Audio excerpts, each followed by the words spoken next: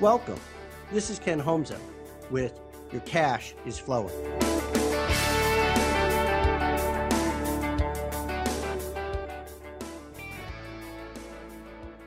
Welcome to the third segment of looking at your business from the outside in. Have you ever considered looking at your business through the eyes of a child? I know this might sound silly to some and might not be appropriate for every business, but you would be surprised how insightful children's comments can be. This is particularly true for retail businesses or any business that caters to busy parents who are likely to have children with them when they are making a buying decision. Let me give you my favorite example. Recently, I was disappointed to see that a running store a few blocks from my home had closed, but was delighted to see a new sign on the building a few days later and learn that they were reopening under new ownership. As my 5-year-old and I walked by one evening, he looked at the window and said, "Daddy, what did they do with the kids' corner, with the trains and the mini golf and the books I like to read? Why don't they want me to go there anymore?" Why indeed. They had a grand opening a few days later and I didn't bother to go. Why? It was the weekend, and rather than being able to pop in and let my little guy play in the corner while I shopped, I knew he'd be bored and I would feel rushed. They had just put themselves on par with any other place I could buy running shoes by removing a small differentiator to their business. I wonder if the new owner looked at his competitors and thought, "No other running stores around here have kids' corners. Why should we?"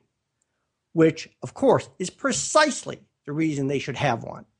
I recently purchased a watch for my wife at a jewelry store that had a kids' play area off in the corner. I knew we could visit the store and have time to make a selection without being rushed or arranging for childcare. There's a pizza shop near my home that has a window so patrons can watch the pizza makers toss dough into the air. The window is always lined with kids. Do you think that has an influence on adult spending? There are numerous buying decisions that children influence every day. Clearly, there are businesses out there that recognize this and try very hard to influence children. Why do you think so many fast food restaurants offer toys with their meals? If you have a business where parents come in with their children, even if only occasionally, watch how they react to the surroundings. Businesses need to think of children as little consumers, sometimes with the ability to have big influence. Sure, they're not the ones pulling out the checkbook or swiping a credit card, but they can greatly influence where dollars are spent. Further, buying habits that start early sometimes continue for years. Is there something that you could do which would make your business more interesting for children? Even if you're not pursuing them as core customers, you should consider them as ancillary buyers. Why not provide a little entertainment? After all, how much would a basket of books and a few toys cost compared to the value of a customer? Visit other businesses, both those who are direct competitors and those that are not, and see how they do it.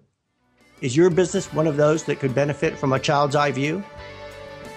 I hope you've enjoyed today's edition of Your Cash is Flowing with me, Ken Homza. For more information, visit homza.com.